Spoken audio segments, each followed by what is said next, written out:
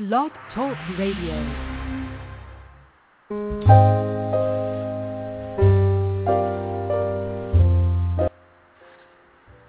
This is Patty Hultstrand, and we're on live. This is K1 Radio. It's Sunday. You know what that means. That means we're in space today. And we're excited to be. Sunday's always better than Monday. And for the next, I don't know however long Don can actually talk. Sit back and relax.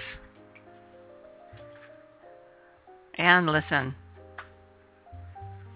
We are on the next space show with Al and Joe.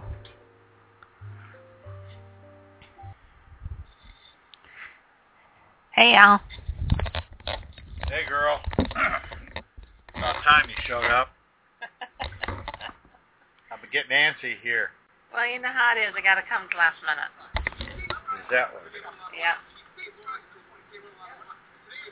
What you got going on there? Turn off the YouTube crap. I have no idea.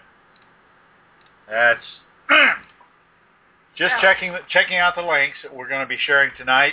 We got a lot of good stuff. A lot of new stuff's been going on this week, and of course, there's a couple of things top of the news that you'll definitely want to stay tuned for as we talk about them, and as we get further on. Some exciting stuff going on in space, research, development, new space, you name it. We'll be talking about a lot of it tonight.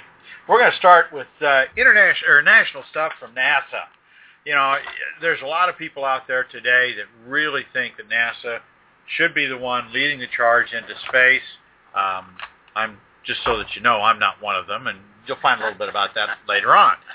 But, you know, NASA is still an important player in space, and we need to keep in mind that as we go forward and as we do look at other venues and other avenues to explore to get the people into space. Keep in mind, part of my focus, folks, is we want to get people into space, not just astronauts or cosmonauts or taikonauts or whatever, nauts.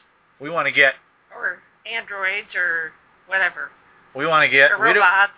We're tired of knots going to space. Knots, N-A-U-T-S. Yeah, we're tired of knots going to space. We want the rest of us to go to space. Slogan, no more knots.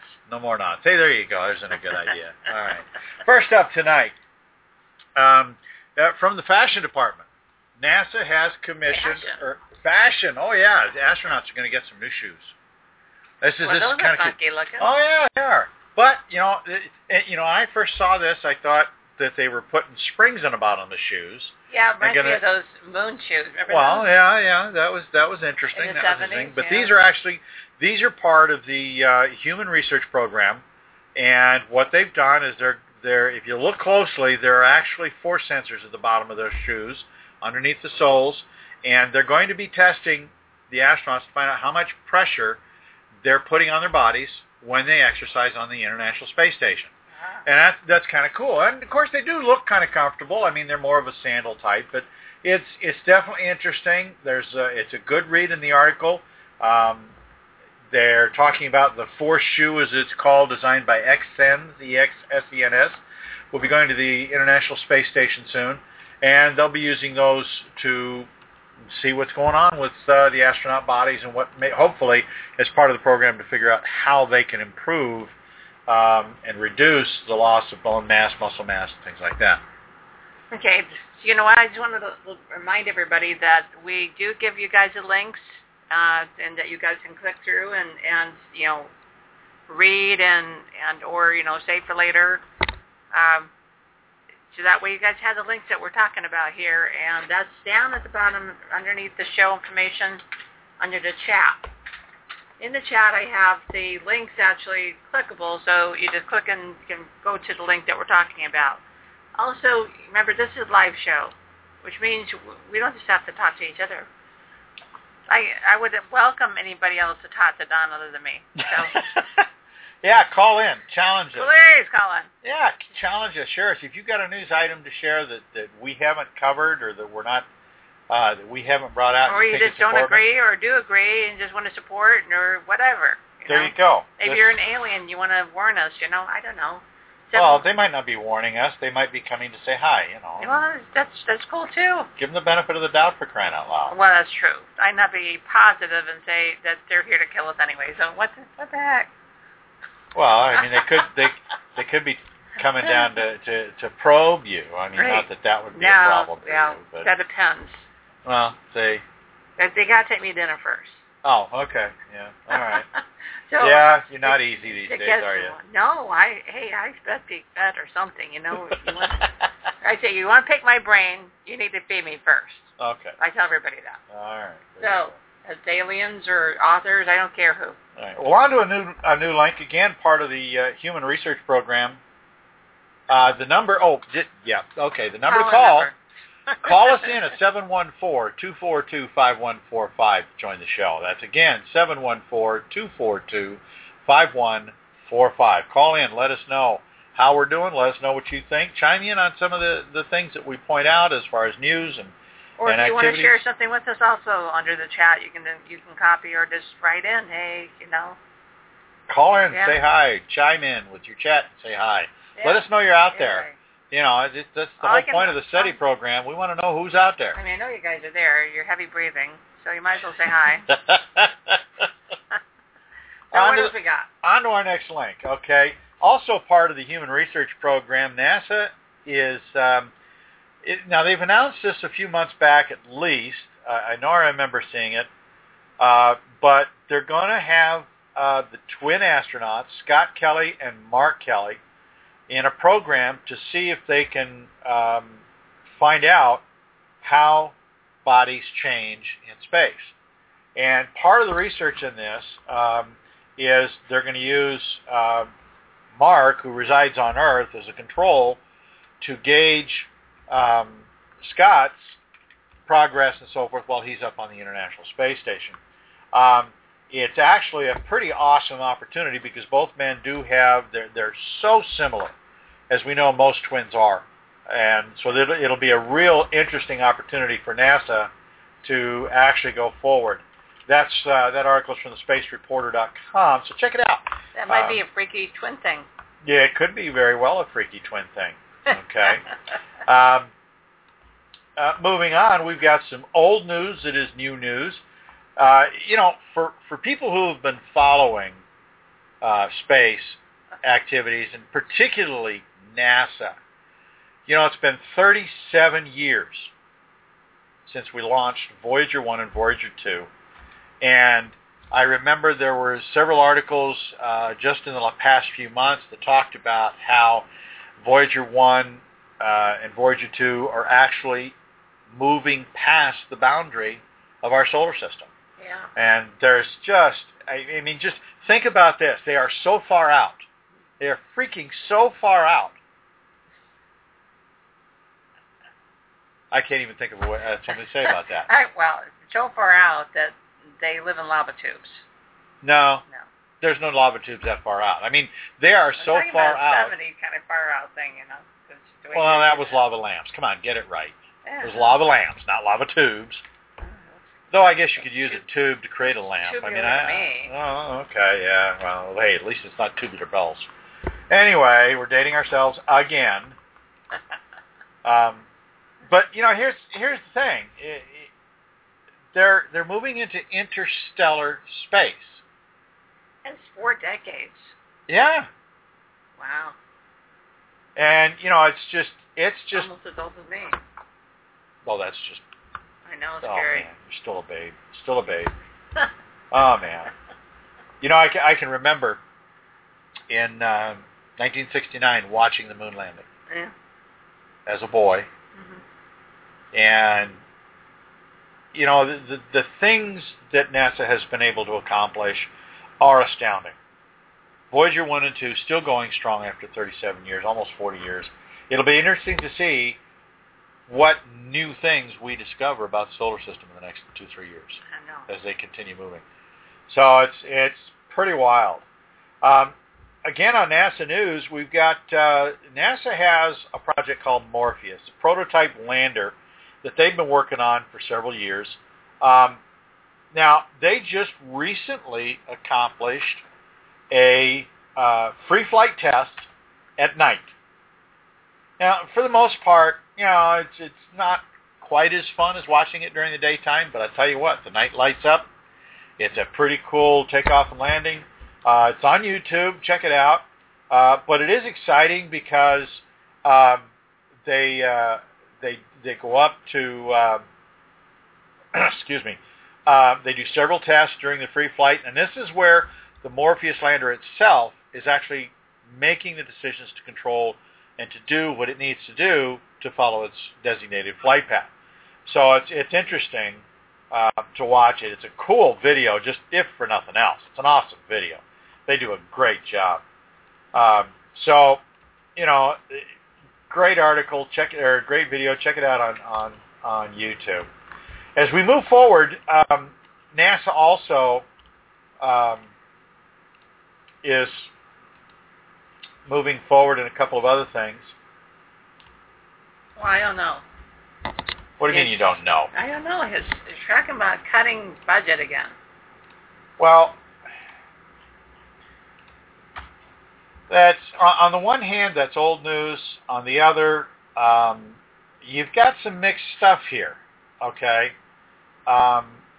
The article in this case is talking about one of the telescopes is facing potential closure, but NASA's budget woes have been going on for a long time. They've been challenged just to keep up. We all know that we're paying $60 and $70 million a seat to Russia to send our astronauts up to the International Space Station. But hopefully that will change soon as SpaceX ramps up.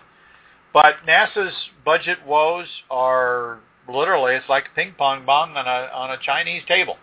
I got to tell you, it's up and it's down and it's positive and then it's negative. So just another piece of news in as they face an already busy world. And an already busy world. It's hard to keep up sometimes. We have next up is a video. That's what you're for. Right. That's what you're here for. Next up is a inflatable spacecraft. Inflatable spacecraft. Now, here's the thing. It's not... That sounds like fun. Well, yeah, but it's not an actual inflatable spacecraft. Uh-huh. So tell us what that is. Okay.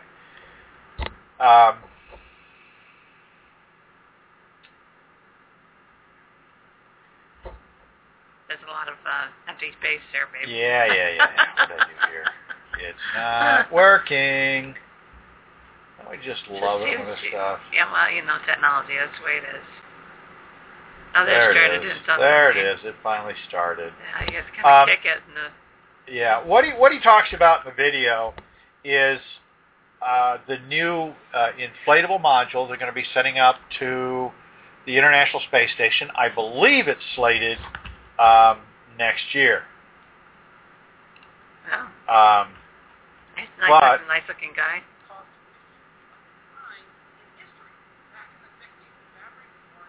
You're actually going to watch it during this show? No, I'm not going to do that. I was just checking on a couple of things.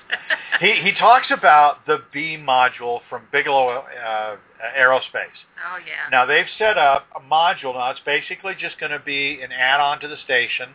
It's not even planned to be there for very long.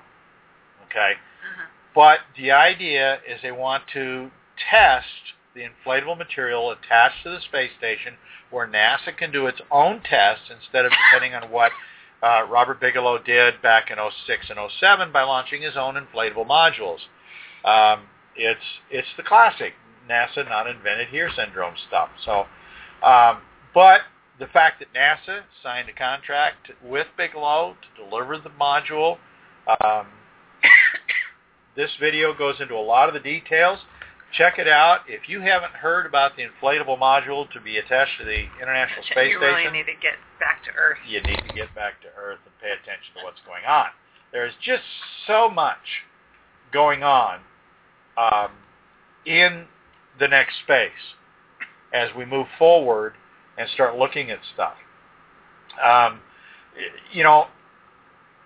We talk sometimes, and I tend to rag on NASA a good bit, But the SLS and Orion is actually making progress. I mean, despite all the typical stuff that we talk about with government programs and hugely expensive hammers and toilets of years gone by, SLS and Orion are both cost-plus contracts with their respective groups of vendors. They can use the hammer on the toilet when it doesn't work. No. They don't. You know what they do? They bring it back and they make you redo it. Yeah. They can use And you the pay hammer. for that. And you pay for that. I mean, that's the style of. I tell you, you pay for the other for it people's coming and mistakes. going. Yeah, you do. But anyway, the thing of it is, NASA's SLS and Orion program are polarizing, and that's what this article talks about. Even though they're making progress, NASA is still trying to find a mission. And while they've got the SLS in development, while they've got Orion in development, while NASA really wants to be able to deliver these, the problem that they face is that in the increasingly as SpaceX and X-Corps ramp up, Sierra Nevada ramp up for full orbital deployment, this is going to be a real challenge for SLS and Orion to be able to do any of the kind of things that SpaceX or Sierra Nevada fairly soon, if their progress is to be believed, they're going to be able to pass NASA's SLS and Orion ships very soon and surpass the capability that NASA's been working on 10 years at least. So this is something. It's exciting to see them making progress, but it's dubious. You have to wonder. Yeah, it really is. Somebody else is nipping at their heels, you know. Well, yeah, and that's a good thing.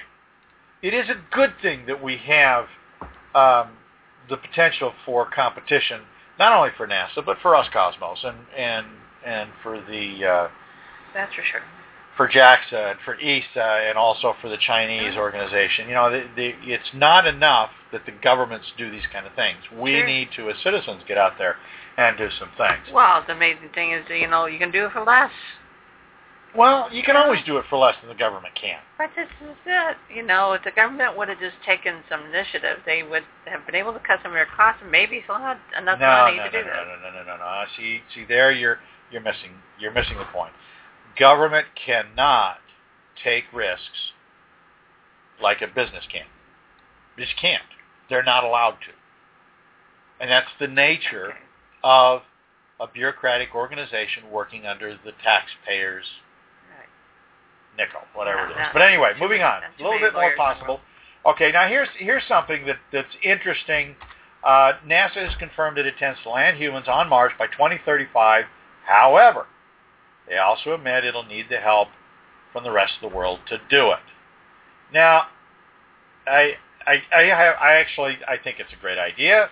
However, I think, as we'll be talking in our commentary section later on tonight, we'll be talking about the vision that we've seen come and go.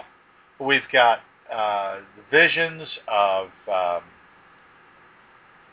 Dr. Robert Zubrin for Mars Direct. We've got a vision under NASA of a similar program, Mars Straight Shot, using SLS and Orion.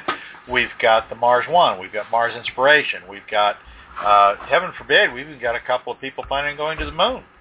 Golden Spike, for one. Space Adventures has offered, for the right price, a way to get people to the moon and back, or at least around a flyby. So, you know, a lot of these aren't new programs. And as the businesses ramp up to make things exciting for us and to offer these programs, we'll find that many of them come true. The challenge that I wonder about this is NASA's vision is not to be in Mars until 2035. Mars One is talking a launch in 2020, 2012, or 2020, 2022, something like that, which would put us on Mars, or put their ship on or passing around Mars 2024, 2026, depending on if there's any slips. 10-year difference here. What's the deal? Yeah, well, you know, and that's the challenge. That's what we look to find out. So, moving on. Let's look at the international group, okay? Russia is doing something new. And this is something I had missed, even though it's been going on for a while. Air and Space Smithsonian reports that the Soviets or the Russians are building a spaceport in Siberia. It could be. It could be. Their current, their complex 6 time zones. Yeah. Well, basically, it just means they're pulling it inside the Russian border. Right. Currently, they launch from the Baikonur Cosmodrome, but it's in another country. So one of the things that they're wanting to do is move it under their own country so that they can have a little bit more control, so that they're not paying a middleman to get things done and that type of stuff. Yeah. It's exciting that they're spending money to build a spaceport. It could be in tandem with Baikonur, or it could be a replacement. The time will actually tell. I think they talked somewhat about this.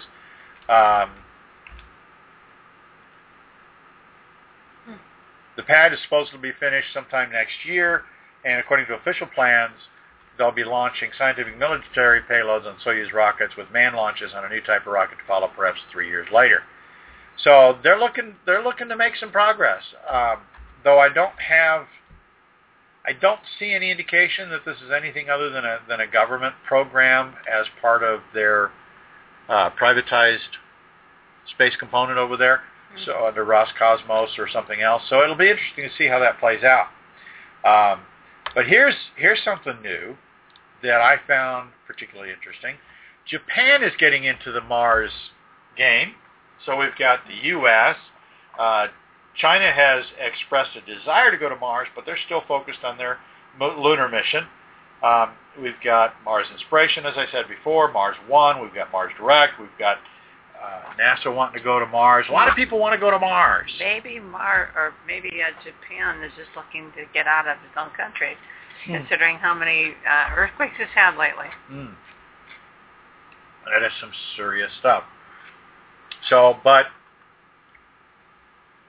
I suspect that despite all of these various governments and all of the various organizations, I really don't think that any one country is going to want to go to Mars by itself. Well, how can it? Yeah, I think what we're going to find. I'm surprised Japan has any money right now. Well, they do. I mean, they're in okay shape. They're kind of like we are. Oh, that's sad. Yeah. Oh, sorry. Cut that out. The thing to remember is that the economy is what it is. It is what it is. The economies, while they're sluggish, they are growing. I mean, at a snail's pace, but they are growing. They are making progress. But I think it's interesting that Japan is speaking up about their desire to go to space. Well, that's good. So we got some great news this week from the new space private sector. There was a crowd-funded project to tap into a spacecraft that is almost as old as Voyager. Back about 30 some odd years ago, I guess I want to say. I don't know the exact dates, but it's been almost 30 years. The ISEE-3 spacecraft was launched as a solar observatory. Now, it did a great job. That reminds me of some Star Trek episodes. Well, not quite that bad. Not quite that bad. The thing is, these people thought that, okay, we got a spacecraft that was originally set up as a solar observatory, and it sat in a space between the Earth and the Sun, and it watched the Sun for us and gave us a memory. There's actually several other... Sorry. What? It watched the Sun for us? Well, here's the thing. It would make observations. It makes observations from space that we can't make from the surface of the Earth. Okay? And they can take... I'll let you get away with that. Oh, right, yeah, okay. Well, our atmosphere gets in the way, and that's why we have telescopes in orbit in space. Well, but in this case, the interesting thing about this is that we had a couple of comets that were coming by, and they wanted to get a spacecraft to go visit the comets and send us information about those. Okay. So they tapped into the ISW-3, and they had it change position and go after these comets. It did so successfully, sending us back a lot of information, which was interesting. And in the course of that orbit, it went way across the far side of the sun from us. ISEE-3? ISEE-3. And then it started on its way back. Well, this month, it's actually going to come on a close approach of the moon and pass by Earth. Okay. Now, NASA hasn't used the spacecraft in several years, many years actually, for the last comet encounter. So what these guys said was, hey, this satellite's still got fuel on it. This satellite still works. Apparently. Why should we just leave it up there to be a piece of space junk? It's about freaking time we picked up our trash. Well, they wanted to put it back in orbit between the Earth and the Sun to go back to what it was doing before, which was helping to observe the Sun. Now, we've got other satellites up there that are also helping to observe the Sun, but this would just be another one out there to be able to do a little bit more detailed study. Might as well. The interesting thing about this is that when the satellite was discontinued for use by NASA, they didn't really... NASA got done with it, and they threw everything away like NASA does. All the software, a lot of the material that was used, the antennas even were taken apart and dismantled. And so when these guys came along and said, hey, let's tap into this satellite again, well, NASA says, well, okay, yeah, I guess you could do that, but you'll have to build your own software, you'll have to build your own antenna, all of this. So you're going to have to rebuild the entire infrastructure all over again. My goodness. So these guys did a crowdfunding program, and did you put the link up yet? Yes, I did. Good. The link is to an article about the project, and they've got links to some of the other areas about this event. But the exciting thing was we reported on this last week because they actually had funded their program. They had funded their project, and so they were getting things in place and getting all the things. They were getting ready to anticipate the contact of the satellite, and well, actually, this article, they succeeded. They actually took control of the satellite. That was really awesome. I mean, that means they were pretty much ready to go then. Yeah. They just needed the money to finish it up. That's ingenuity. Love that. It really is, but it's not even just in and of itself. The task that they went through is just the beginning. You got to understand, this was a crowd-funded project. It's very cool. Totally private. Yeah. This was not done by the government, and that's what makes it really interesting. These were citizen scientists. Yeah. And in fact, they call themselves that in one of the other articles, that took control of things and said, hey, this is important, and we want to do this. Yes. And it's the first sign. Yeah, it's one of the first signs. Yeah. It's one of the first signs of a change in the environment that I think we need to be aware of. So, again, one of the other things. Here's another one from space.com. They talk about our solar sails, the future of space travel. And actually, I've seen articles similar to this come up occasionally. For those who are logging in, I see you there. Just to let you know that the links that we're talking about is right on the chat information down below the show. So just click on it. Those are live links. Just go directly to the website that we're talking about. Also, you can call if you'd like at 714-242-5145. This is a live show. We don't need to just be talking to each other. Yeah, join in. We'd love to hear from you. Okay. Moving on then. Talking about solar sails. Solar sails. They're not really a new thing. The article suggests it is, but they've been around a while. And I know that a couple of organizations, there's actually been a couple of attempts already to actually get a working solar sail in orbit. And I know that we've got a couple of more upcoming missions. They're going to be trying again. The thing is about solar sails, I don't know if you remember Star Wars, but was it? Do I remember Star Wars? Oh, jeez. Which one was it? When? Oh gosh, was it the Emperor? No, it wasn't the Emperor. Well, tell me what. Darth Vader, maybe? No, Darth Vader didn't use one. What? Okay, you see this ship in one of the scenes. I think it might have been Clone Wars. I saw it, but he takes off from the planet. He gets up past orbit, and you see something shoot out from his craft, and it's that big pillowy sail-looking kind of thing. That was a solar sail. That would definitely, I saw that. I thought that was really cool. Yeah. Yeah, it was well done, and that was animated. Yeah, they did the animated one, but I thought surely in Star Wars somewhere there was another segment where they showed a solar sail at work. Not that I remember. Not in the movies. You know, here's the thing. You got to understand just how big solar sails are. The mission they're going to be sending is 1,300 feet wide. 1,300 feet. Now that's, for all you sports fans, that's what? 1, 2, 3, that's what? 4 football fields long? Wow. 4 football fields. That's here you go. See, the space station. The space station fits in a football field. It's that big. Wow. So it would be 4 space stations long. Okay. This is huge. And that's freaking huge. Yeah. And that's, if you look at the image they put behind it, looks like it's square. Yeah, it does. Although you can see the ribs on the right. edges. But if it is indeed square, which would make sense, then this isn't just 4 football fields wide. It's 4 football fields tall. Wow.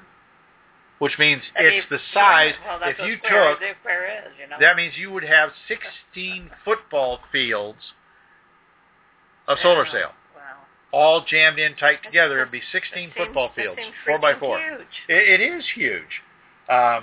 And I know that there are several organizations working, and I know that there are several of them trying to work on the solar sail project to get it off the ground, so to speak. What exactly does the solar sail do? The solar sail uses the pressure from the sun, literally the light, the photons in light, to propel it like a regular sail uses the wind on Earth. Oh. That's why they call it a sail. That's why they call it a solar sail. Now, the thing of it is, of course, the farther you get from the source of the light, the less pressure you have in your sails, just like if the wind dies on Earth, your sails pretty much go flat. And you have no propulsion. Yeah, I'm sure I have something to say about that. Oh, yeah, right. Yeah, I bet you do. Yeah, I get it. That's good. That's cool. Yeah, solar sails are really interesting for what they offer. The challenge is they're far more efficient the closer into the sun you are. Sure. So that's again, one of those things that... well, it's nice to know what these things are that you're spouting off about. Yeah. Here's another one that's real exciting. We've been waiting for this for several years. Richard Branson's Virgin Galactic flights are now cleared for U.S. takeoff. They have FAA approval to fly. Yeah, I'm just excited that Richard Branson's actually going to be in the U.S. Oh, well, yeah. Closer. Yeah. Never know. The guy's in his, 50s, 60s I don't care. now? Look at him. He's just awesome. He's sexy. He's English. Yeah, well, he's sexy. And he's a sir. He's a knight. Oh, my God. Yeah. He's doing good work. I mean, the crews he's working with, they've got their ships. They've been going through the many milestones to get them into orbit, or suborbit, for tourist flights. It's really exciting because maybe we'll begin to see these flights take off within the next year. That would be nice. And that would be just freaking awesome. I know he's slated with his family and a couple of other people to go on the very first flight, the Virgin. Oh, well, it should be that way. The Virgin flight of Virgin Galactic. Virgin flight of Virgin Galactic, yeah. That's going to be big news when it happens. Yes. It's going to be real big news when real that happens.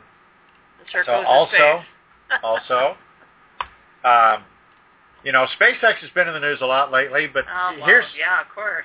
Yeah, here's something. It's about a month old, but SpaceX is, we know they've updated their booster rocket.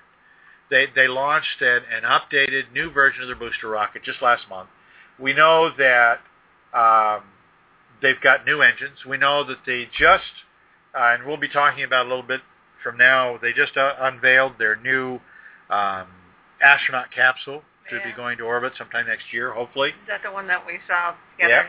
Yeah, that was the one. That's a sexy thing. It is a sexy ship. We'll be talking about that in just a few minutes. But SpaceX is working on a new engine called the Raptor, and it's a new technology for SpaceX. It's called a full flow methane liquid oxygen engine. They're going to be moving into into methane. Right now, they're using a different engine for the cows are already in the methane. Yeah. So, but anyway, they've already got the Merlin 1D is one of the highest thrust to weight ratios in commercial use. It's a gas generator. I mean, these are all fancy schmancy words, but the bottom line is that the Raptor theoretically would be more powerful than the Merlin. Gas generator is nothing new in this early. Well, I have one of those at home. Yeah, you and those cows.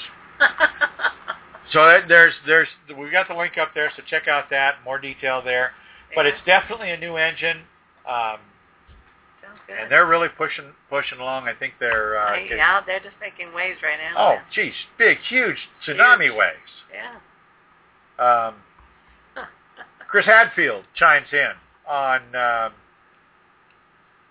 the SpaceX capsule, on Sunday.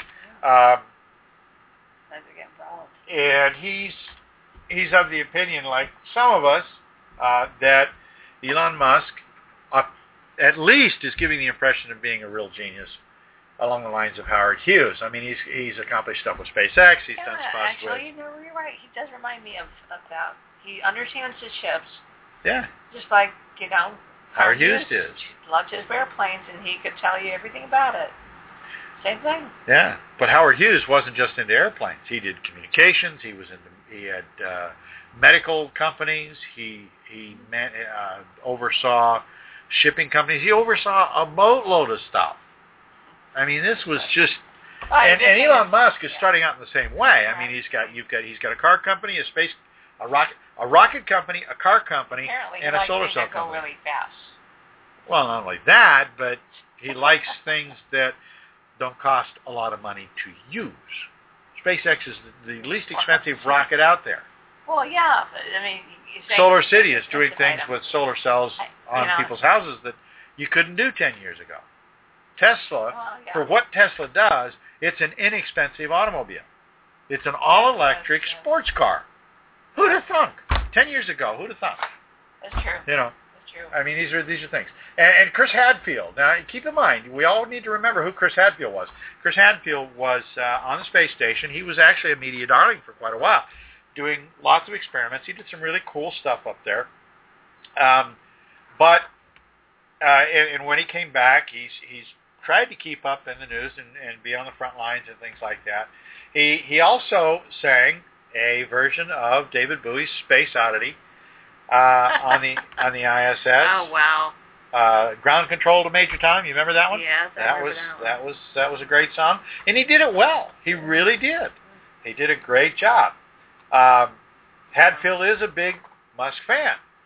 Okay, and he's been telling us, and this article that we're sharing here, and he talks about in the Q&A session several things about SpaceX and the dependencies that NASA faces and getting to the station, and some of the issues that NASA faces, not only with the Russians getting to space, but also some of the challenges that NASA's going to face as Musk and SpaceX take off, literally. So a lot of stuff, a lot of good stuff there. Chris Hadfield again in the news as we look at that. Okay, here's our second big story that we really wanted to cover. We're putting a link up now. Check it out. This is the You haven't already seen it. Or actually, this link is from space.com, and this goes into some of the behind-the-scene video from the unveiling just the other night. Maybe we should have done the unveiling first. Well, no, I wanted to do this one because this particular video is up there, and there's a lot of stuff. The article talks a little bit about it as well. They talk about some of the background stuff here, and then they go through. They show a little bit of some interview with Elon a little bit after the unveiling. So it's a great article. Check it out. He talks a little bit about the government. He kind of slams a little bit, but that Elon seems to be in that Musk lately. And then we have the video. Elon seems to be in that Musk lately. Mood. Oh. Mood. He's in the mood to challenge NASA. I mean, you gotta give the guy credit. I mean, he's got some chutzpah here. All right, he's taken on the Air Force and their contract with ULA. Yeah. He's taken on and pointed out. He's a mover and shaker. Yeah, questions of impropriety in leading figure going from ULA or going from the Air Force over to ULA. He's really slamming the whole bit about the engines that ULA has been using, the RD-180. So he's been out there. He's been in the news. He's been doing a lot of stuff, covering a lot of stuff. It's a great link. We watched this after the fact last night, and it's a great video. They do a great job of showing the SpaceX version 2, Dragon version 2. Great ship, and it really is. I think you said earlier, it's a sexy ship. It's a sexy ship. It really is. Yeah. It goes... When you get in, especially inside. Oh, yeah. It's just so... It reminds me, and I saw a lot of comments online, where when they saw the interior of the craft, they were commenting on how much it reminded them of the feel of Jodie Foster when she was in the ship... Contact? Contact, yeah. When she was in the ball thing that they got her in. And, I don't remember that. Yeah. It was an interesting film, very interesting film. Jodie Foster did a great job in that. But the unveiling was awesome. I needed lots of glitz, lots of glam, lights, music. It was awesome. It was like a Hollywood production, like a red carpet kind of thing. Here she comes. What I thought was interesting was when he said that this is what a spaceship should be able to do. Yeah. In this day and age. Oh yeah.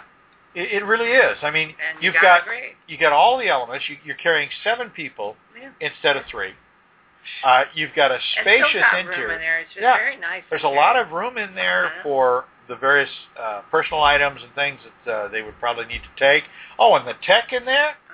Oh, that control board just freaking awesome. Board is cool. I mean, he pulls it down. Yeah. And explains what everything is on there, and then pushes it back up and gets up. And it climbs up and out. It's just awesome. You gotta love that ingenuity there. Now, for SpaceX geeks, I ran across he's something. Pretty sexy too, by the way. Yeah. He's married. Leave him alone. For SpaceX geeks, we've got an image from Facebook. I'm sending the link out to let you know. This is an interesting little image. It's from the best I could trace. I could not find an original link anywhere.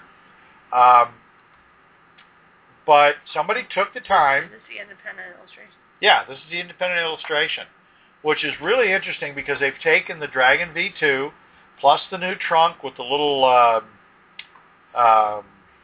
wings on it, winglets, tail pieces on it, and they've actually showing what it would look like, conceivably, on top of the Falcon 9 and the Falcon Heavy. And I got to tell you, it looks kind of cute.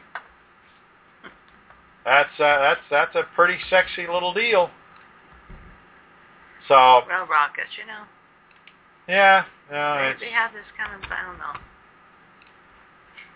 Yeah, I know.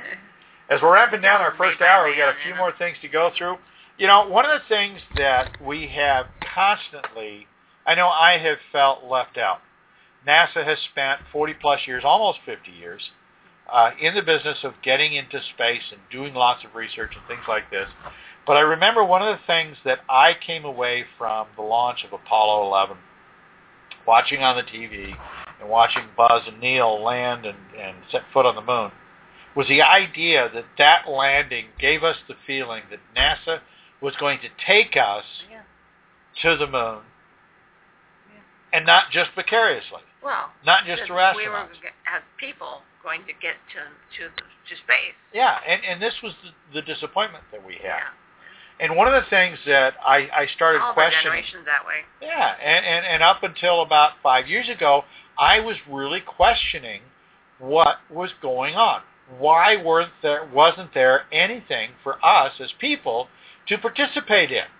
And lo and behold, here we go. We just recently on Facebook, we had the Mars Society has posted an opportunity for people to sign up and do a simulated mission to Mars. You can actually sign up on the website. Links on the show page here. You really got to check this out. They do some really awesome things. You actually are issued a spacesuit. You get the gear. You have airlocks to go in and out. You've got space rules to follow. I mean, this is an awesome... Looks like the deadline July 1st to apply, everyone. So yeah, so you've got less than a month. Get your applications in. Barely a month to apply. Give it a shot. It says there's several scholarships available, so you don't have to be... You don't have to be uber rocket rich. Scientists. Yeah. Or paid like one. Right, but they do ask that if you're going to participate, that you you execute some research while you're there, so you'll need to be prepared for that to go. There you go, yeah. But yeah, I mean it's an awesome opportunity, and this is one of the things that I've looked at. Not just here to watch TV after all. Yeah. You know, the only downside, I went to look at this to apply, and my first question is what does it cost to go do this? Of course. You know, I mean, they mentioned the idea of scholarships here, but... I would say what's the qualifications you're looking for? Well, they do identify that. They identify qualifications. They identify, somewhat. But they also on the website, and do take a look, because it's really some interesting reading. It's a great opportunity for a lot of people. I know that they fill these up pretty quickly once they get started. Yeah, that. But the 2014-2015 season is getting started. More power to them. So what did you say about the money? Well, I couldn't find anything. I couldn't find a thing that even gives a hint of how much it would cost. Now, I do know they've got multiple stations. It's not just one station. I know that the Mars Society actually has at least 2, or is it 3? I'm not sure. Well, I think it's interesting that they're preparing for possible explorations at Mars this way. Well, not only that, but a lot of the research they're doing at the station is what are what's the procedures that you need to develop to follow. There you go. Because it's not like you can just open the back door and out you go. You got to put a spacesuit on. You got to go out into your atmosphere. That's right. You've got to deal with limitations and how long you can be out there. To do, apparently. Well, no. Each of these is I don't know how long it is. I think I saw they're like 4 to 6 weeks, maybe, in duration. You know, just long enough to get a good feel. But I think it's an awesome idea. I wish we had a little bit more information about it. Costs and so forth. One of the things that they do, which is really interesting, is this year they held at one of their research stations, and on our next link coming up, is they held the Mars rover competition, was held in their Mars research station in southern Utah. Oh. And I mean, they had some serious teams out there. Haven't they been doing this for years, though? Well, yes and no. I mean, there have been robot competitions. Mm-hmm. There's the Google X Prize, right. And things like that. You've got the FIRST program that goes around to various universities. You've got a lot of different other smaller programs that go throughout some of the various STEM programs in the state and local levels that look at robot competitions. So there's a lot out there for that. But I thought this was an interesting way to blend not just the Mars effort, but also robotics competitions to go with that as we look on to how are we going to not only send robots out to Mars, to Titan, to Ganymede, Callisto, to all these different places to do exploration research, but how might we also be have to do things like cohabitate with these darn things. We're gonna be living with them. We're gonna be working with them. We're gonna be controlling them from the Mars habitat. So there are a lot of challenges that these kinds of competitions focus on. Reminds me of a scary movie. Oh yeah.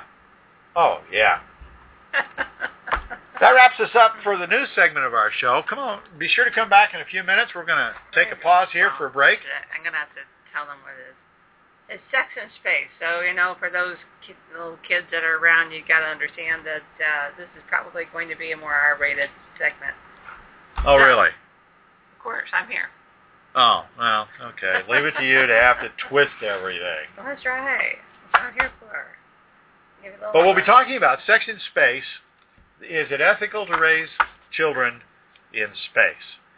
Some of the problems we'll be looking at, some of the challenges, some of the potential pleasant surprises, all of the different things we'll be looking at as time goes on. So that'll be 2 minutes and 49 seconds to get ourselves something to drink, because we'll be talking about sex. So gotta wet our whistle. This is KWAD Radio, and this is Patty Hultstrand, and we'll be right back.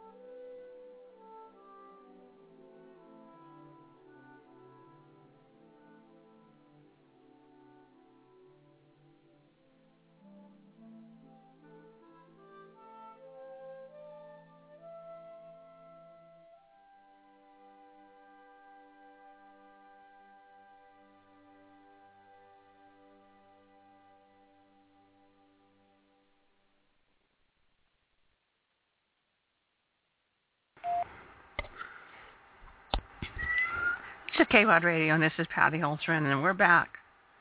I know you were just on pins and needles waiting for us to talk about this. Do you want me to read this part here? No, not yet. Huh? Not yet. Oh. Okay, so we're talking about is ethical to raise children in space. So what do you think, Al? Well, the first question that the article poses is I'm putting up right now. Sex in space. Okay, when we talk about... Remind them of Colin. Hmm? And Colin... Oh, yeah. Colin, join the conversation. We're at 714-242-5145. That's 714-242-5145. So join the conversation. We're talking about the ethics of sex in space. Is it ethical, really, to raise space children? Well, and here's the thing. To raise space children? To raise space children. But, you got to go back to the very first question. The first question is the first half of the title, sex in space. Now, you've got to think about this. There's sex Do you have sex in space? Well, Absolutely. There's sex in space.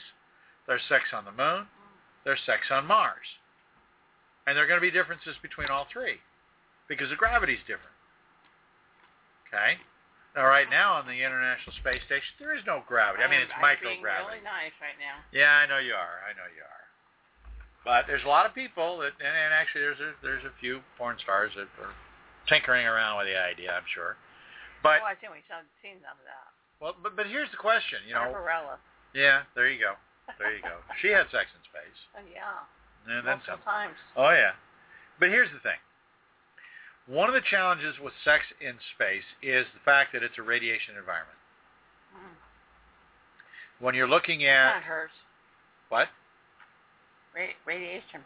Radiation environment. Yeah, you're talking solar flares and galactic cosmic rays. These things are not friendly to human bodies. Or friction.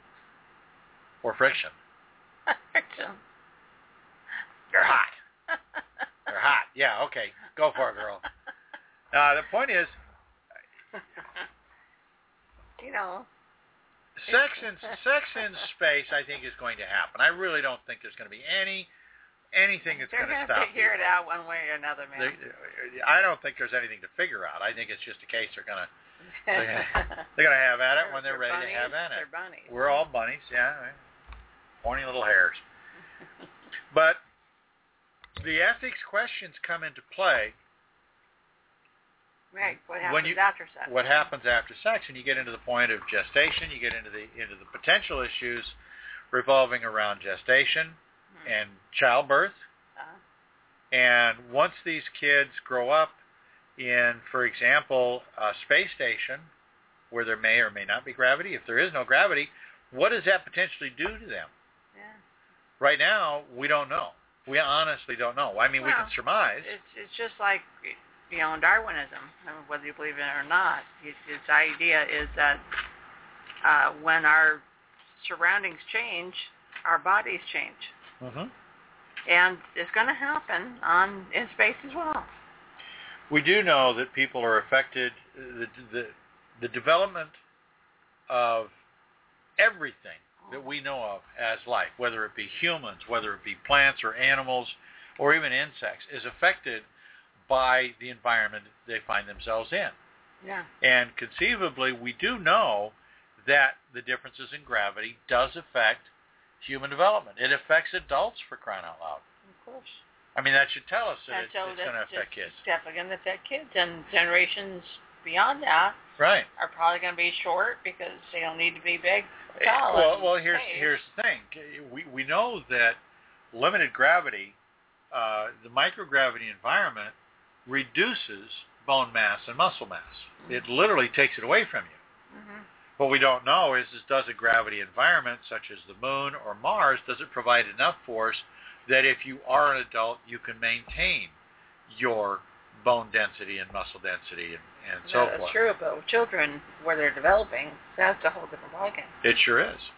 And so is it ethical then to raise a child in an environment, say on the moon or on Mars, where the likelihood that they will develop without the extra muscle and bone mass? They would be stuck there, I would think. They would be required to stay off of Earth. They wouldn't, or we would have to have 1G environments, either in Mars, or likely mostly in Mars orbit or the lunar orbit, that would give them the opportunity to build up. They could visit over a while, or they could do exercises on the moon and Mars. I don't see humankind doing that. I see us, and this is where we get into. Do you remember the film from Arnold Schwarzenegger, Martian? What was it? Total Recall. Yeah, Total Recall. Okay, where we saw the various different deformations and mutations in the human people. I mean, some of them were fanciful. Mutants. the mutants. They were fanciful. We've seen the X-Men series recently in films and TV that's showing... Yeah, so we're okay with that, then. I think people are to a certain degree. I think that we believe that, those are different. Yeah. But here's the thing. Being different isn't always a good thing. Oh. We have racism. We have sexism. We have cronyism. We got all sorts of things that look at... there's age discrimination. You've got sex discrimination. You've got race discrimination. And these are bad words today. Unfortunately, we're human. Yeah. And we're going to take those isms up with us to... I think we will. Whether we want to or not. I really think we will. And that is where I think the biggest push of the ethics problem is going to arise. Not whether we raise children on the moon or on Mars or because I think that's going to happen whether we talk about it or not. Right. I really do. And I wonder if sometimes NASA's snail's pace is because of that. Oh. Because they know that if you send real people into space, you're going to end up with space babies. Yeah. And space babies... imagine the lawsuits. Could you imagine a lawsuit? Don't get the lawyers in. Oh, somebody sends they're basically teenage kids. Okay, so they're 20 years old. But they get married and they decide that they're going to build a house and start a frontier on let's say the moon for example, okay? And they go up there and a year goes by, 2 years goes by, and they've got a son and they have prospered well, so he's got the money to come back. He wants to come back to Earth. And his wife wants to come. They want to come back and see their extended family. Right. Okay? And they want to bring Junior along with them. Of course. But NASA says, no. You can't come to Earth anymore.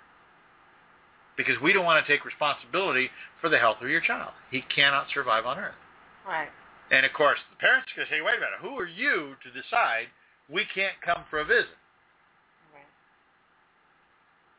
There's a lawsuit right there. Well, there's customs, visa, name it. I mean, they'll make it difficult one way or the other. They'll make it difficult one way or the other. It's a whole new sticky wicket that we haven't considered. And here's the thing.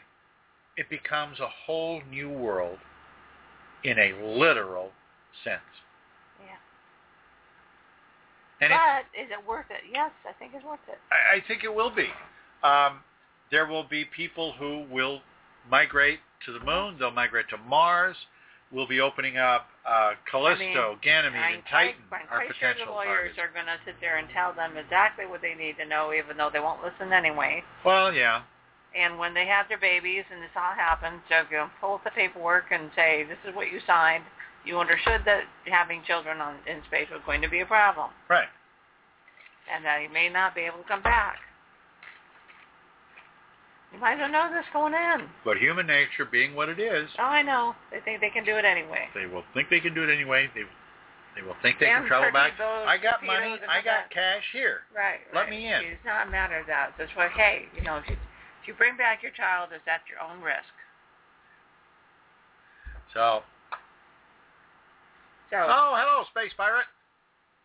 Yeah, we like space pirates. Greetings, space pirates.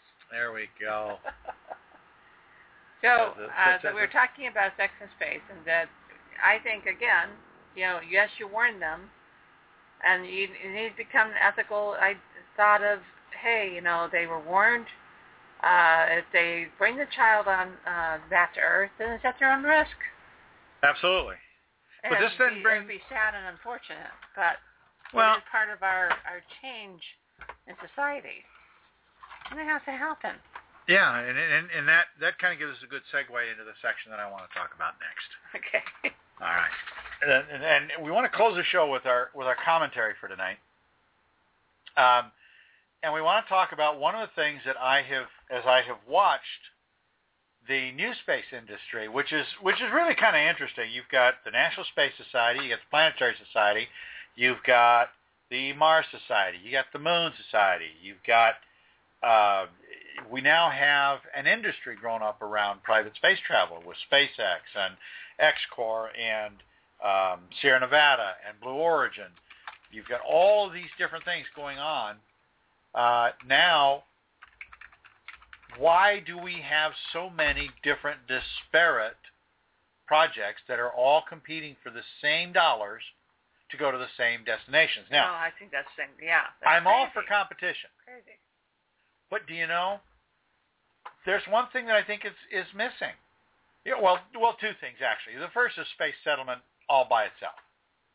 Okay. We don't have any specific vision from anybody about space settlement. Not NASA. They're just all talking about everybody's talking about space exploration. We're going to roundabout. Yeah, it's all about exploration. Yeah. And I think the time has come. Yeah, and research. I think the time has come and gone that if people are going to believe in NASA programs, if they're going to believe in Mars Inspiration, if they're going to believe in any of these programs, then there's got to be a change in the way we do business, whether it's the Planetary Society, the Mars Society, whoever it is. Okay? Mm-hmm. We need to have a common vision for space settlement. Now, I do know this. In the articles that I've been reading in the last few years, there have been 5 separate targets identified that are possible to settle based on the current technology. Those 5 targets are Moon, Mars, Callisto, and Ganymede, which are moons of Jupiter, and Titan, a moon of Saturn. Now, you might say that, well, Jupiter and Saturn, those are way too far away. Well, so is Mars. You're talking a 6-month, on average, trip to get to Mars. Well, we're talking one way. Footsteps. I mean, we're going to go to the moon, then we go to Mars, then we go to Jupiter, and we go to Saturn. I mean, that's a natural progression of the future here. Right. But we've been doing this toe in the water kind of thing for so long. Yeah. By the time that I think it's time. Yeah. And here's the big rub. The reality is that the vast general public, number one, doesn't have a clue as to what's going on. Most of them don't care. Most of them don't care. There's no reason for them to care. As a result, most of the space advocacy groups, Mars Society, Space Society, Moon Society, etc., while they might have a couple of thousand members, stack that up against the world population of between 5 and 7 billion. Okay? When we look at the numbers of people who immigrated to the U.S. Between the 1600s to the 1800s, when we look at the numbers of people who went west, we're talking millions who ultimately did the emigration. And I got to tell you, the thing of it is, if there were a common vision, if there were an incentive for people to first believe that it could happen,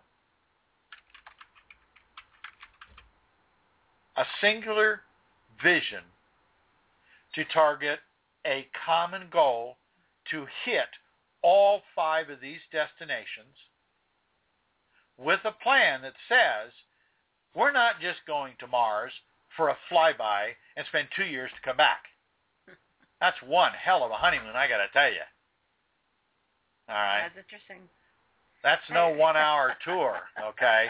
I mean, I got to tell you, the whole thing. That was a 3-hour tour. That was a 3-hour tour. Okay, so it feels like a 3-year tour.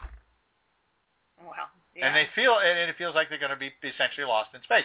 I got to tell you that the general public does not have the attention span. Well, that's what I said, and they don't. We talked about that earlier. They're not going to have the attention span for a 6-month first part of the mission, just getting to Mars. They're going to be interested at launch. They're going to be interested at some point along the way, and they're going to be interested again when they land. And then they're going to be there. Well, because these aren't, or when they get around Mars. Right, because we're talking about common man. Talking about common man here. And if we're going to get the common man, whether it's awesome pictures of constellations, awesome pictures of nebulas, the sun, solar flares, whatever it is, these are all neat, but they're static. Right. Well, I've been looking at those for years. Yeah.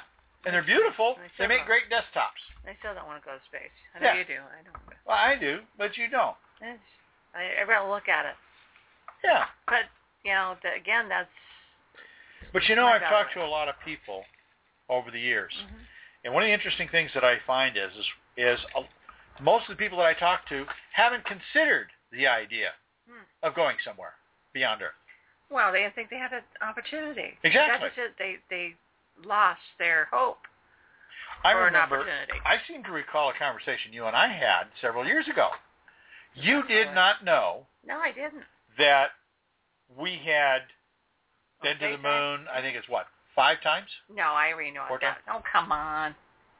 I'm not that behind. Okay. But you didn't know about the Bigelow had launched 2 habitats. I didn't know about Bigelow, about the habitats. You didn't know about SpaceX yet. That's true. You didn't know about Sierra Nevada. You didn't know about Blue Origin. You didn't know about all of these companies pushing and yet, to get into space. I'm a science fiction fan. Yeah, and you love Richard Branson. Oh, God. He's a god.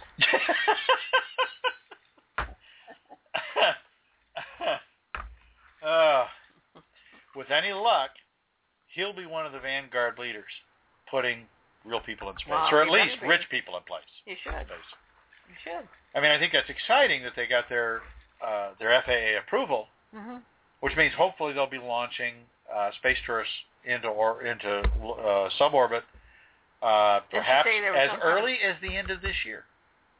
Did you say there was some kind of issue with their engine? Actually, there was an article just last week that talked about that they may be changing the engine in the Spaceship Two. I haven't seen anything recently that talks about that, but we'll have to wait and see how the news plays out.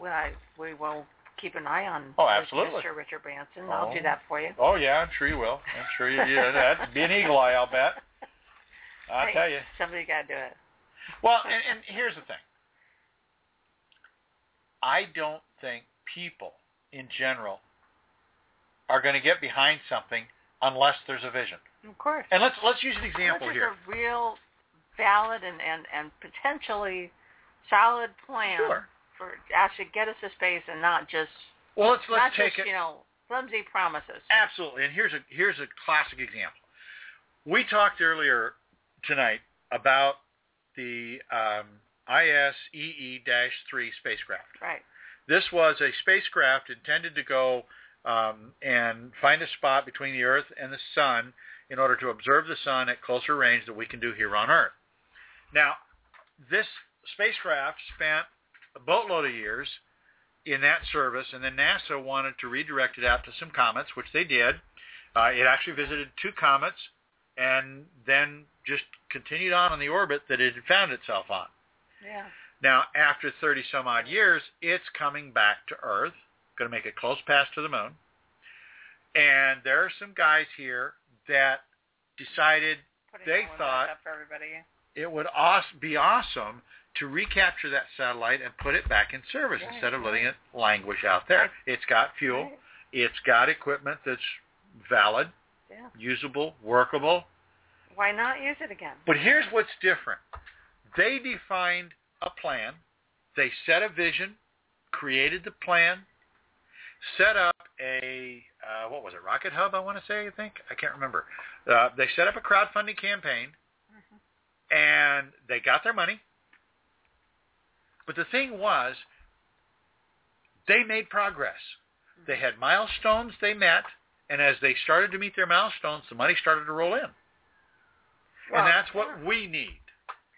So in other words, but I would be curious to find out what percentage of that crowdfunding project was by common man compared to space advocates. That's what I would like to see. That would be interesting. It would be interesting to see if we could even get those kind of numbers. That would be really telling for our future of being able to do the same thing for other projects. Same thing actually gets us habitat in space. Yeah. But, I know you say that, the point I'm trying to make is more about the idea that the common man is waiting for a reason to believe in it. Yes, because I mean, look at Inspiration Mars. Okay, they put out the call for anybody, not Inspiration Mars, Mars One. They put the call out for people to go to Mars for a one-way trip. Yeah, just one way. One way. And yet, everybody who talked they to had recently, 200,000 people apply worldwide. These are normal people. There's not really space advocacy. Most of these weren't. And most of the space advocates have been telling you about the idea that, to be permanent in space, you're crazy. Yeah. Who would want to do that? 200,000 people wanted to do that. Uh-huh. And it's like, it's in just... a matter of, how many days it took? It was a few days? It was, the original paper was put out as a suggestion by a couple of scientists as a proposal that why should we bring them home? Send people to Mars, let them live there. The money that would be saved from the return trip could be put into supplies and material to give them the ability to actually survive long enough for a supply ship. Perfect sense to me. I think it does too. And yet, people said they were ready to go. Yeah. And I say, you know what? 200,000 people. Oh yeah. It just goes to prove that those people who say, well, nobody's going to want to go to permanent habitat in space. Hello. What does permanently being on the Mars mean? That's just crazy. Well, not only that, but one of the things it does. That's a great thing, though. I'm really happy that people really want to step up. Well, and the thing of it is, they didn't just have. I remember when the paper first came out, they had like thousands of people saying, "Hey, I'll go to Mars one way." Yeah, and it totally blew people away. And it wasn't. I think it wasn't even 6 months later. Yeah. I don't think it was 6 months later that the Mars One project was launched. Yeah. So here. And then Dennis Tito, a former space tourist, decides to launch Mars Inspiration, a flyby. And see, here's the rub. That's going backwards. Exactly. You've got one project. You're on the moon. What is it these guys don't seem to get? I don't know. People don't want a flyby. No, they want a landing. They want to go to space and stay. But here's obvious. Here's the other thing and this is why I think a common vision for space settlement is missing. We've had visions from Heppenheimer, Savage, O'Neill, to name people from decades ago. Mm-hmm. We've had Buzz Aldrin has proposed a vision. We've had people from NASA propose visions. But these are all high-tech, glittery, finished product visions. And the problem is people don't believe them anymore. Of course not. They don't have any faith. That's a really fine idea, and I love them on canvas, as an art piece. Yeah. But I know those can never happen. The thing is that there's just the physics is wrong. Yeah. But you're thinking, okay, just to think about that, you just need to do a reality check here. Right. And so those people who 200,000 people, I have to wonder whether or not they're looking at that glimmering, glass dome space. I don't know. What they're looking at. Are they looking at it that way with roses in their eyes, or are they really looking at it for what it's really going to be like? Yeah. You asked a few minutes ago about how many people had funded the ISEE-3 reboot project for the satellite. Mm. They had 2,238 people actually put money into that project. It's 128%. That means it was 28% more. They raised $159,600, and their original goal was $125,000. That's awesome. So they were able to achieve the funding that they needed to do the job they needed to do. And, I was looking at this earlier. I mean, these guys had a plan. They knew exactly what they needed to do. They talked with NASA. They coordinated it. They figured out... How many? 2,000 and some? Go back up to 2,238? 238 funders. I mean, the average between them must have been a couple of grand. No, actually. That's $71.31 a piece. Yeah. Well, consider this. 959 of those funders paid $10. Right. So that's still quite a few of them. I mean, that's how it works. But that's how it works. I just said, hey, what's the average of these they were paying? Yeah. So $71 was the average that everyone was paying to be part of that. And so, honestly, anybody can really help you. Well, you and I were kicking some ideas around a few years back, and we were talking about how much money would it really take to fund a mission. If you took, let's just throw some ideas out here. If you took the SpaceX ship, okay, with his the Falcon 9, with 7 people on board. Now, how you'd get the supplies up there, I don't know. But let's say the mission from SpaceX, a ship and a Dragon costs their current advertised rate is $60 million. Okay. That's a far cry from the billions and billions that it took to get to the moon. Right. All right. Right. Now, beyond that, you'd need another, I don't know, probably a couple of $100 million in supplies and other equipment to get to the moon and live, at least. So we're looking maybe $200-300 million. Well, here, grab your calculator again. Well, if you had people, be $200 or $300 million, because honestly, that's a big number. Well, let's look at some numbers here. So we say 3. Say $300 million. Okay. How many people paying $10 a piece would be able to fund this trip to the moon? I think it's 30,000 or 300,000. Yeah, my calculator doesn't even go that far. Oh, okay. Divided by Boy, you got an old calculator. Yeah, it's missing a zero there. But here's the thing: handheld calculator, people, is not still Texas. 300,000 people could fund a moon trip if everybody paid $10. I know. You could do that. You could do that a number of different ways. It says it's 30 million. No, 3 million. No, I guess you're right. It would be 30 million. You know what the population of the United States is? It actually says 3 million, but I might have had the zero. Yeah, you had the zero. But we can do the drop thing. Okay. All right. So you need 300 million. If you're paying $10 a piece, that means you're looking at 30 million people need to pay $10. Well, what's the current? And that some people are going to pay $10 and some are. Well, here's the thing. According to Google, which drew this from I don't know where, the U.S. population as of 2012 was over 300 million. Yeah. So the idea of getting 10% of the U.S. population to fork over $10, that ought to be a piece of cake if you had the right kind of ad campaign, if you had the right kind of program. This is like the lottery for the common man. Well, now there's an idea. Put a lottery for the tickets. For the common man. Oh, there you go. There you go. That's just scary. That makes too much sense. It doesn't make it doesn't make sense. So, whether we're having sex in space. Well, actually, I do remember Buzz Aldrin has tried 2, maybe even 3 times to start a lottery for a space trip. Yeah, it wasn't a lottery. It was actually a raffle, wasn't it? It might have been a raffle. I think there was some issue with lotteries.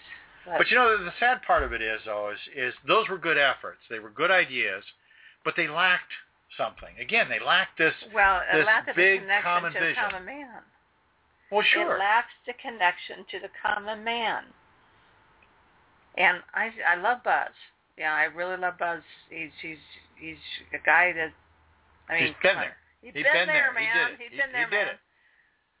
And I've met him in person, so I just love him even more. But the thing is that he's still to the common man somebody to touch and honor. And because of that, he's never going to be able to really reach out to the common man and say, you know what, we can do this. Because everyone says, oh, sure, you did it. Well, I don't know about that. I think Buzz actually could. If Buzz were like a spokesman for a common vision.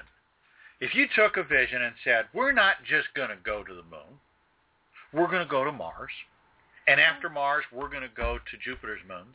And then we're going to go to Saturn's moon. If he came down on Earth and said, look, I'm just a schmuck. Yeah, I'm just a common schmuck who has... I'm just a working guy. I'm a working guy. I just happen to work in space. I think that was already said before, wasn't it? Mm-hmm. To quote a certain Star Trek movie. That's... Again, you're probably right about him being a spokesperson, but the thing is that if that's true, then how come it failed? Again, it didn't. Any reach out business to has to, in any business, you've got to do certain steps.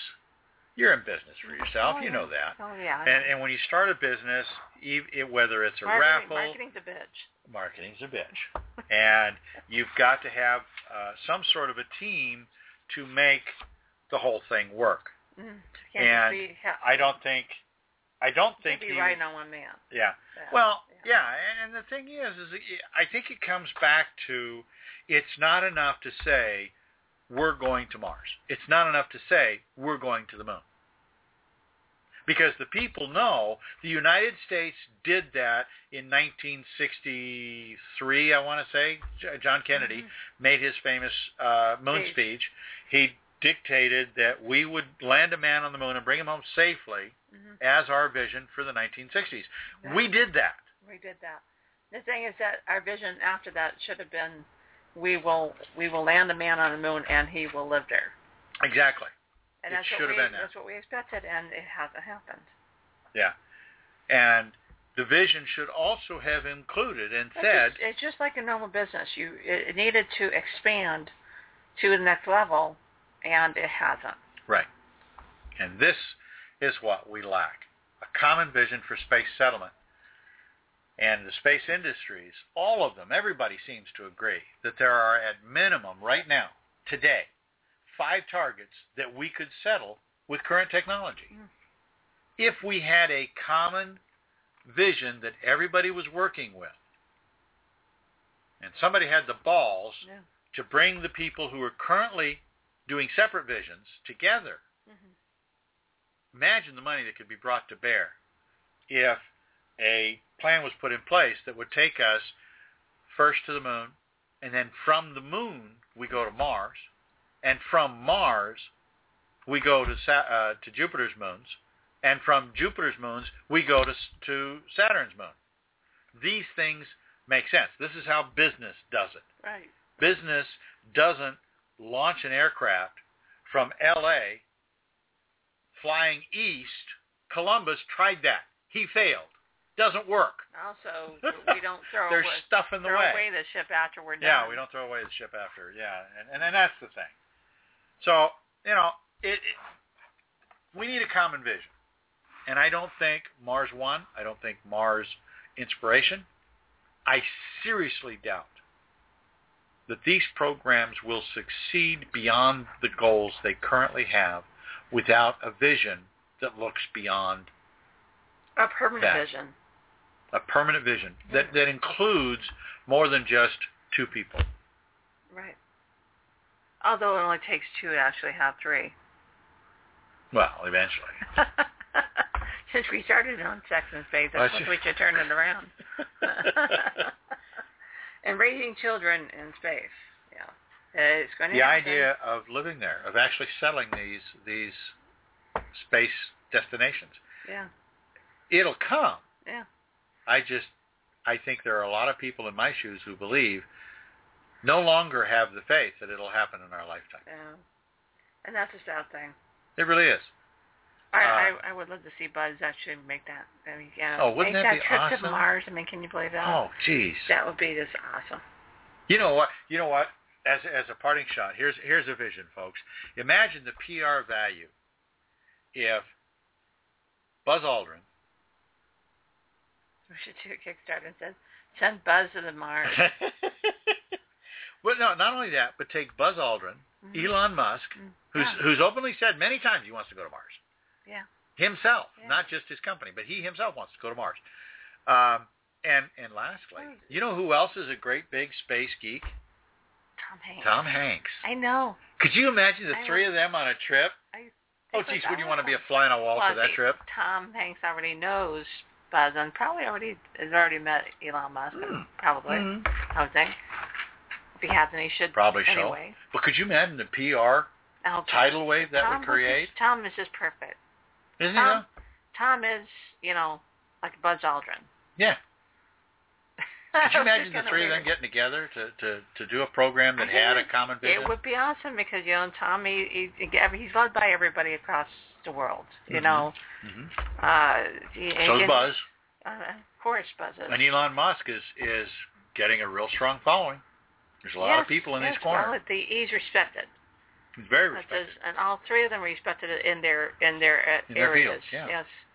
But Tom, he's been a, sorry to say this, Tom, but you've been a geek for like all your life, okay? So I know that you have a vision, and if you're hearing this, hey, he did Robinson Crusoe. That wasn't a geek film. I'm talking about him in real life. Okay? Okay. I'm talking about him in real life. He is a Trekkie. He would love to see us actually get to space and stay. Yeah, I think we all would. And you're right. The idea of sex in space, of raising kids, of actually raising communities, not just kids. Right. On the moon, on Mars, sure, or the other destinations we may find along the way. There are countless asteroids out there that would qualify as potential mining sites as well as boomtowns. New stories can come out of those. Oh, heavens, yeah. And, talk about original ideas. I mean, getting into space and staying. Oh, you remember I did that essay some months back?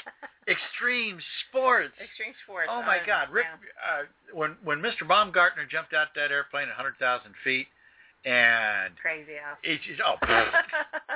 Well, one of the things that I talked about in that essay was, well, wait a minute, what's the next step in that extreme sport? And I saw an article a couple of weeks ago that talked about surfer. Well, there is that. There is that. But there was an article a couple of months ago. There's actually a company now trying to set up balloon rides for people to go to 100,000 feet. Yeah, that's right.